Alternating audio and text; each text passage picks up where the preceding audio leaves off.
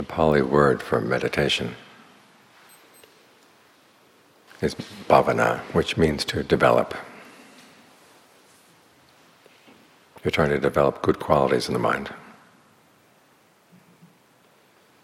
But if you were to take the mind, you would know exactly where to catch hold of it. It's not like a puppy. You can catch hold of the puppy by the neck, put it on a leash, make it do this, make it do that. Where do you catch hold of the mind? We give it something to focus on. In this case, we're going to focus on the breath.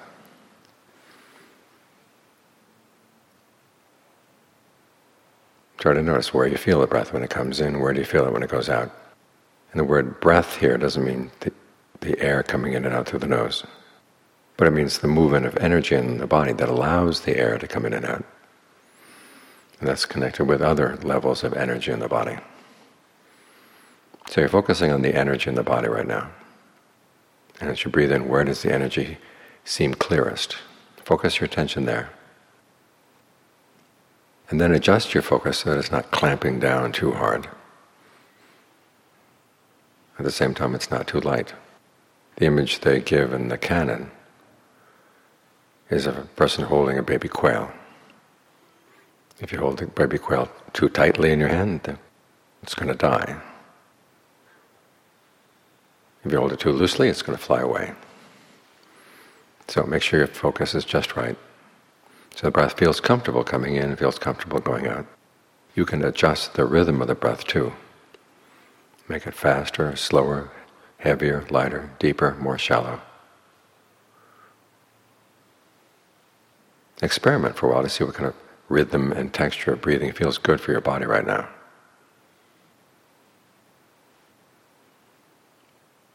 And take an interest in the breath. After all, this is the energy of the body that keeps you alive. If you breathe in a way that feels tight and constricted, it's not going to be good for your health. And at the same time, you're not providing a good place for the mind to stay in the present moment, because the mind likes pleasure. It likes ease. And if it feels dis-ease inside, it's going to try to find pleasure outside. So give the mind a good place to stay, because you want it to watch itself here in the present moment. If it's running around outside, it's paying attention to other things.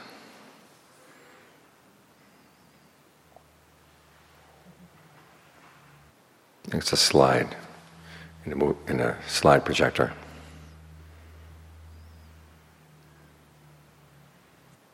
You shine a light through it and it casts a picture on the wall. And we spend all our time looking at the pictures on the wall without looking at the slide itself. Who made the slide? Why is it that way? Is the slide good? If you try to straighten things out on the wall, you're doing it at the wrong place. You have to turn around and look at what's on the slide. That's the mind here in the present moment, creating these pictures of the past, pictures of the future, pictures of this place, this person, that person. And it doesn't just create pictures, it has emotions that go along with it. Here a better analogy would be with a movie.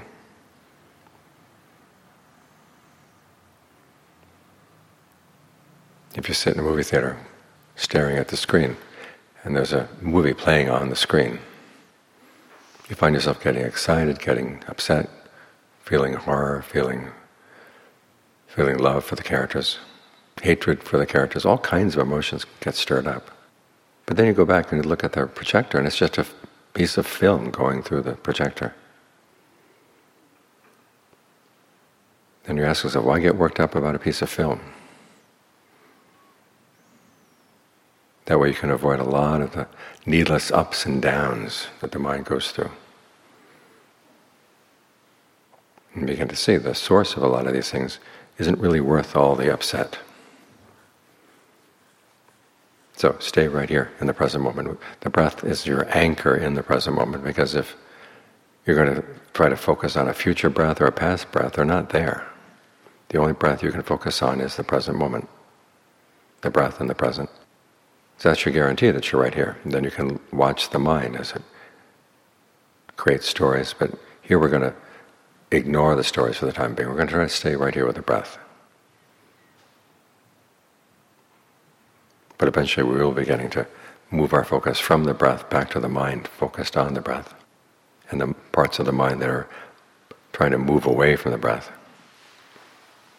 So you can understand what's going on in your own mind. But in the meantime, for the time being, you just want to stay right here, focused on the breath. Any thoughts that wander away, you just drop them. Any pains in the body, you don't have to focus on them. Just focus on the parts of the body that you can make comfortable by the way you breathe.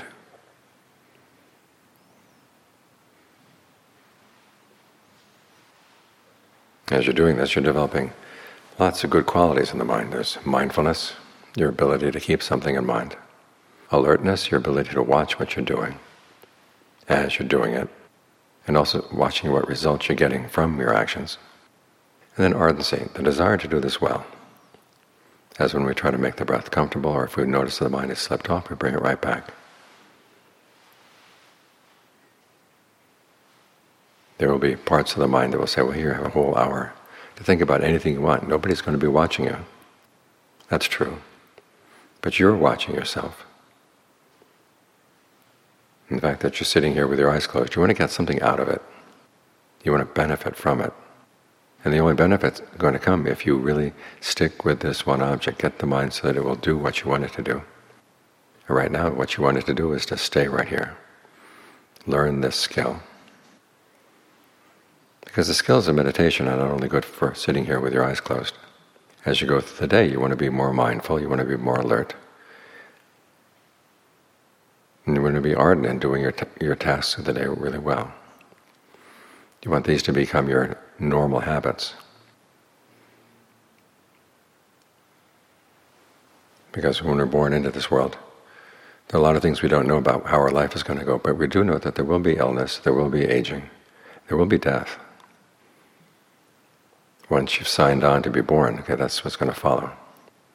And most of us live our lives as if we don't know. We tend to put it out of our minds because we think, well, there's nothing you can do about it. Or some people say, well, when death comes, you're just going to surrender, allow it to happen.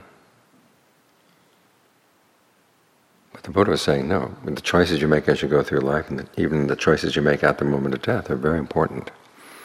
So we want to learn how to make them well.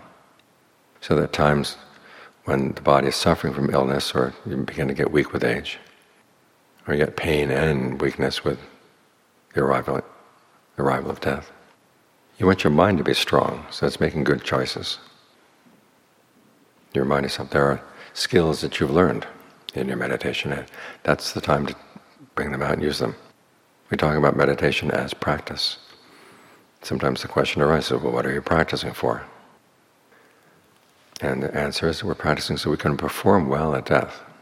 And the time leading up to death, we can perform well as we confront aging, we can perform well as we confront illness.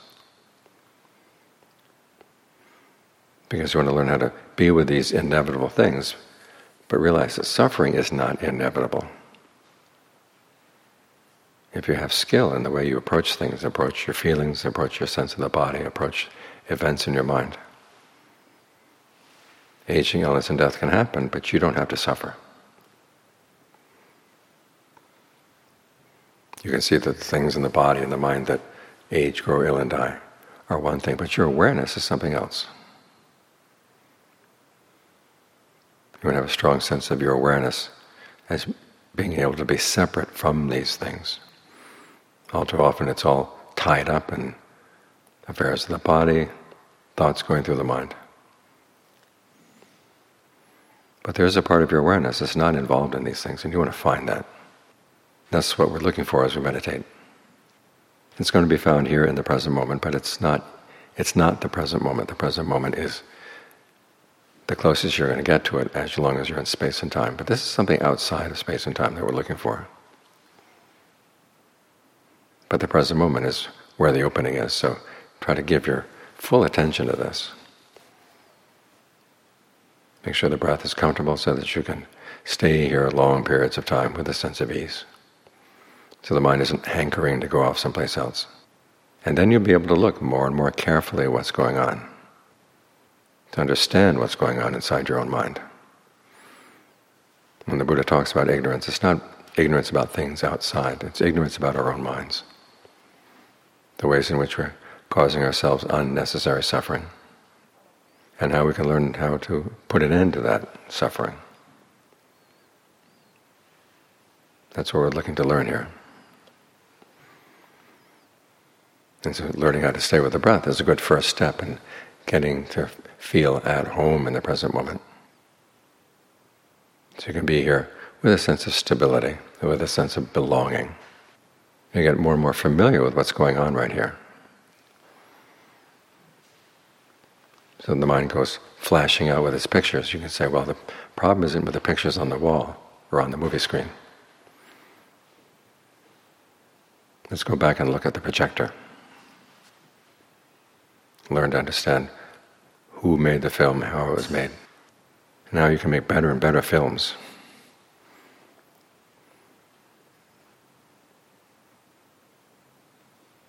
We have more power in our minds than we take advantage of. There's the power to learn how not to suffer. There's the power to learn how to find something that goes beyond our ordinary confines of who we think we are. There's a lot more in there than you might have thought.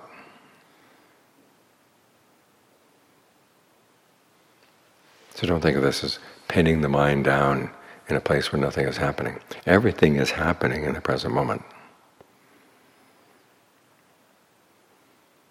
Our images of the past and the future, they're just images. The real thing is right here. So pay full attention right here if you want to know what's really going on.